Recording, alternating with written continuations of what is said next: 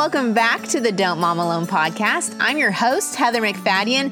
This is the place where I'm going to walk alongside you and connect you with people and resources to remind you that you don't mom alone.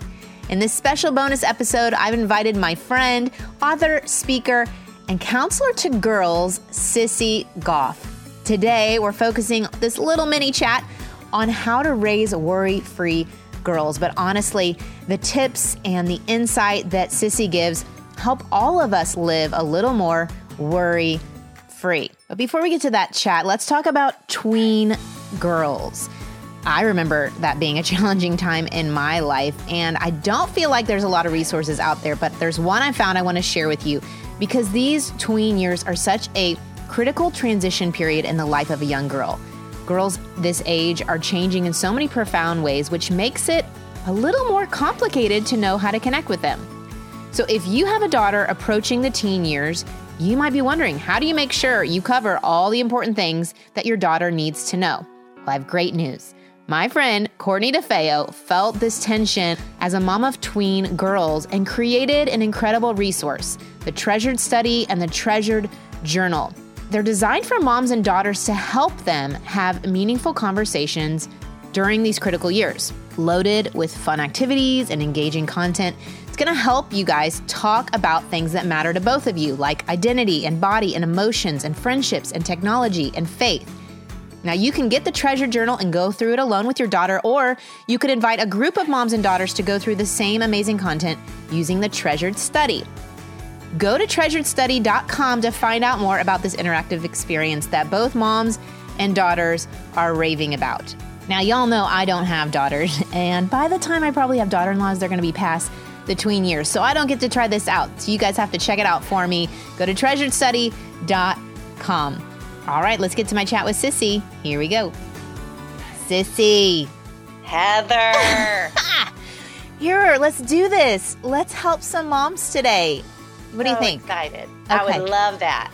So there are moms out there as their kids are starting school, and there's just a lot of fear wrapped up in that. And then there's beyond fear, some real legitimate anxiety. And I know personally what that feels like as a girl. I was the girl that was scared, but it's become a bigger thing. And it has become a bigger thing. You are a counselor. You work with girls.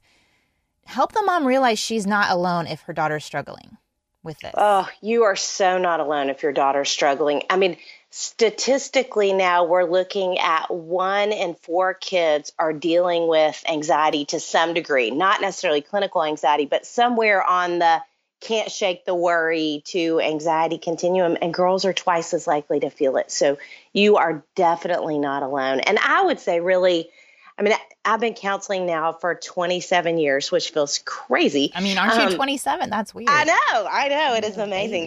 Started. Yes.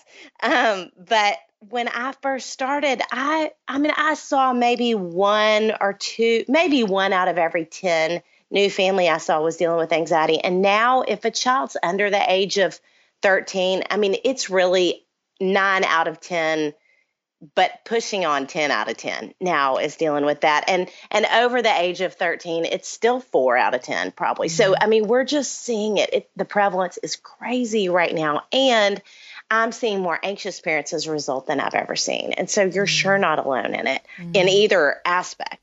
And there's this lie that nobody else is dealing with it because everything looks perfect on the social and no one's sharing that their child's struggling because it's kind of their child's story. Well, and that's the hard part about anxiety is it's so hard to recognize because the kids who have it, I mean, when I sit with little girls who are dealing with anxiety, the first thing I say is the girls I see who worry are the smartest, kindest, most conscientious, hardworking, try hard kind of girls there are, and moms. I mean, it's both. Mm-hmm. And so those kids are performing pretty well in school. Typically, the teachers adore them because they're leading the class, and then they're coming home and melting down as soon as they get in the car because they can't take the pressure. Or it's coming out as anger and they're exploding. And the parent-teacher conferences and the parents' experiences don't match up. Interesting. And I like in your book how you do draw that spectrum line because I think that's helpful if we're using these words for one person, it can mean something very different than for another person. Right. And so I like how you lay that out, how girls sometimes these days are labeling something anxiety that might be worry. Right.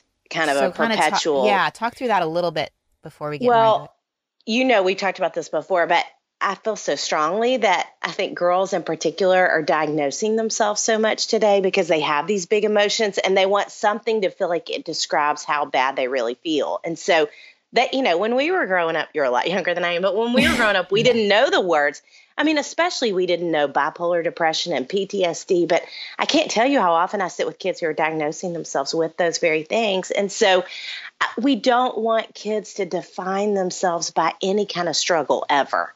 And so I was really strong with the publisher even about wanting to call the book Raising Worry-Free Girls, not anxious-free even, although anxiety's in the subtitle, but wanting to call it worry because it is a worry continuum. And it's more about, like I talked about, that it's really smart, conscientious kids. And so, I really have come to believe the older I get that any of us who are type A have a little baseline anxiety. And it's more about temperament, and becoming type A is how we learn to manage it or control it, And so they're likely always going to lean that way. And so whether your child worries a little or a whole lot, to teach her and him, if David were here, he keeps jokingly saying he doesn't want to write a Raising Worry-Free Boys book, so change the pronoun and it works for boys too. But either way, not just how do we help them after it's become a problem, but how do we help them on the front end if their personality leans that way a little more directly? Yeah, that's good. And even just talking to them about that. Right. Yes. Right. I feel like conversations with your kids can do a lot of the work, that even hiding that in shame, if they're feeling those intense emotions and they just keep trying to stuff them down, right, that doesn't help. Anything that is negative or emotion that we hide, and it gets more power. And so it grows. Yes, it grows. And I think for girls in particular, it's really interesting how many girls I see of all ages who have anxiety, that the more we talk, the more it's really that they had their feelings hurt by someone, or they're angry and they don't know how to talk about their anger. I think it's kind of a nice girl's option sometimes for it's not appropriate, or it doesn't seem like it's okay for me to feel these other things. And so it funnels over into anxiety or worry. Interesting. Huh. Very interesting, because I've always thought of anger as this secondary emotion, but the fact that anger could be primary and then they funnel it to fear. Yeah. Yeah. Well, there's probably a lot of layers to it. You're right. Yeah. But I think wherever it starts, if they're feeling any degree of anger, like you said, they're suppressing it. And so then it comes out as worry because that feels like the only appropriate option. Wow. Okay. So how do we help them? And again, speaking that this is a spectrum and your child may fall somewhere on there, and there's going to be professional help on one extreme and medication, and then a conversation may be enough. So how do we help them?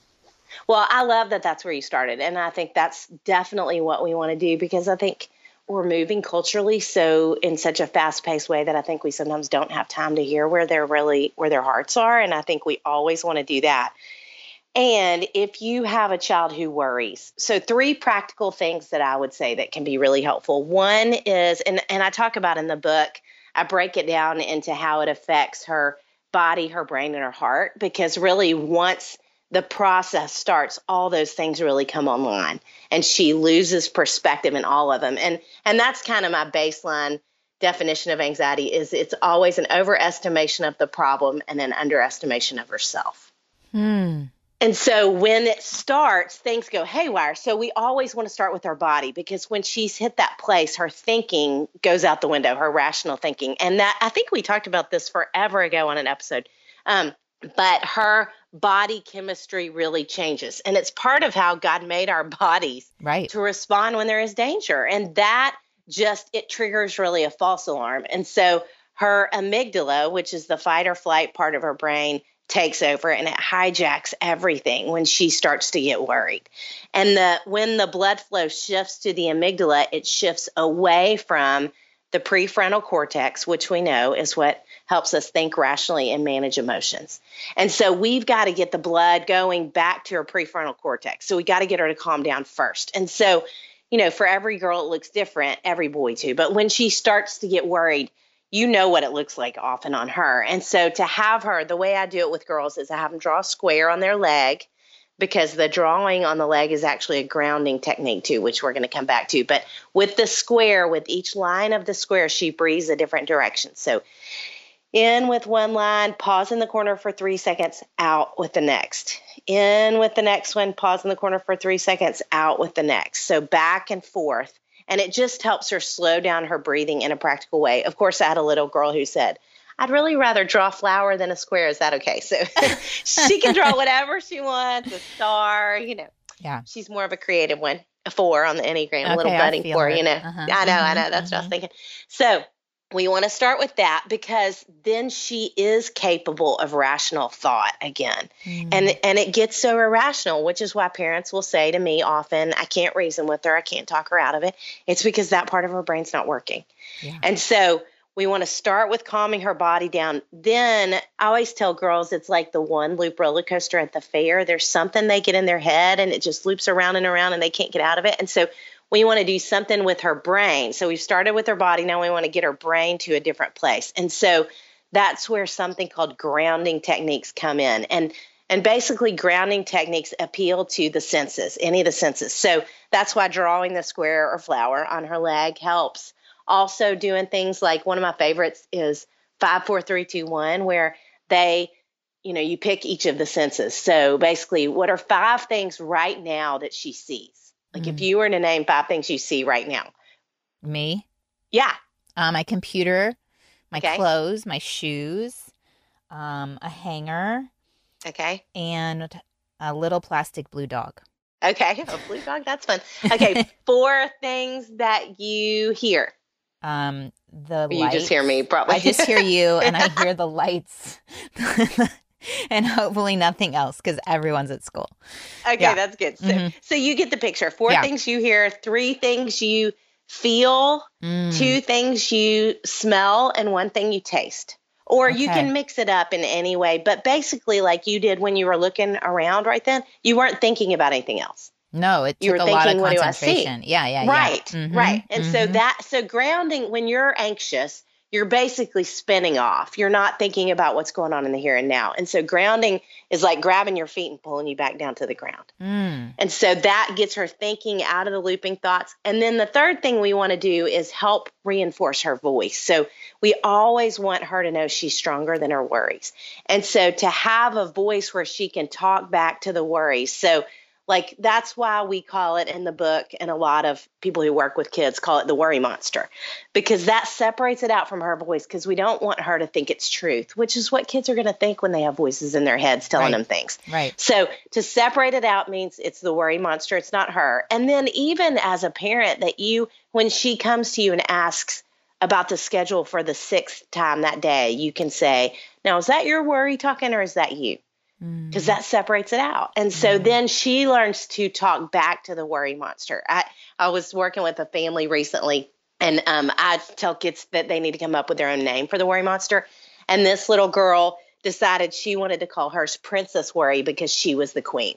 Which I love that, because she's stronger. You know, she's basically saying, I'm in charge and you're not. And so then they can shake their finger, they can stomp their foot, they can say, you're not in charge of me, I'm not going to listen to you. And so externalizing that voice helps reinforce that they really are stronger. And so, I mean, those are kind of the 3 first things I would do in my office, but obviously there's a lot of really practical things. In the book, it's broken down into tricks and tips for her and for you in each of these areas, because it affects us too as adults who love them, and we can fall into some of the same traps that they do. So helpful. And, I know that y'all are listening, and you know that we talk about Jesus a lot, and we talk about Holy Spirit and Bible, and none of those techniques were spiritual. They were very practical, but they fall in line with what God says. Yeah. And sometimes in the church, we can say someone's anxious because they don't have enough faith. Right? Right. So as you're entering these waters, and it's kind of tricky, and, some people would say, oh, well, they just don't believe God enough. There's this element, right, that we're saying, okay, worry, you do not get to be the boss. I am bigger than you and my God is bigger than you. Right. But it's still, like you're saying, there is a neurological reaction going on, and we can't deny that the anxiety is real. No, we absolutely can't. No. Right. And if we were to try and step in any kind of, which the book ends with in a real spiritual place, Yes. In terms of how our worry can be affected by our faith. But if we were to step in and start throwing Bible verses at her or even Right. praying over her Yeah. or something Yeah. in that moment, that's not going to help her because she's not literally, like you said, neurologically, her brain is functioning in a way that she can't get there. Yeah. And so all those things coming together feel really important for kids to me to help them work through it. Mm-hmm. They seem really practical. And I think for one of my boys who's gone through that, you know, getting him to a calm place and talking through what he's hearing, you know, and separating out that that's not your voice, even though he's convinced it is. Yes. And then just saying, well, what does God have to say to you? Because he is bigger. And what's his voice in this situation, I think then empowers them even more Yes. to conquer that anxiety and equip them with tools. All these things you're giving them are tools they can use when they're in a typical school day or as they go off and they're adults. And I think it's so helpful, all the things you have in this book. And I love what you said at the end, like thinking as parents and as a culture, the messaging we're giving kids about the lives God's given us. Talk to me about that so that we can be careful on how we message the expectations of the life God gives us as believers. Yeah. I've been thinking about this a lot lately and thinking about how it's almost like, that old prosperity gospel, how it shifted. And I think social media, honestly, is a part of it, that we not only look like we're living our best life on social media, but we're saying that. That's become this phrase now. And I don't know about you, but I think even in a given day, I live my best life maybe 5 seconds when I'm eating queso or something. You know what I mean? Yeah. And so the verse I really anchored the book with is John 16:33 about in this world you will have trouble, but take heart, I've overcome the world. And in this world you will have trouble, and living our best life, those aren't the same thing. Mm-hmm. I mean, it's kind of like, how can we live our best life in the midst of the trouble? But I think kids, there's a real breakdown of what I'm seeing when I sit with kids of, I don't think they know how to integrate their spiritual life with their emotional life anymore, because I think it feels like two totally different things. And so how to say, in this world, you're going to have trouble. And we need to be talking about that. Yeah. And we need to be helping them understand that, and that we get to take heart in the midst of that because of Jesus and what he's done for us. And so that's really where we're stronger. Like you said, that's what makes us stronger. And I in the last chapter has all these verses because I want kids to be memorizing verses about fear and about worry that they can say back to themselves. Like you talked about, kind of that sense of, what does God say to me in the midst of this, that I can arm myself with wherever I'm sitting, in school, wherever I am. Yeah.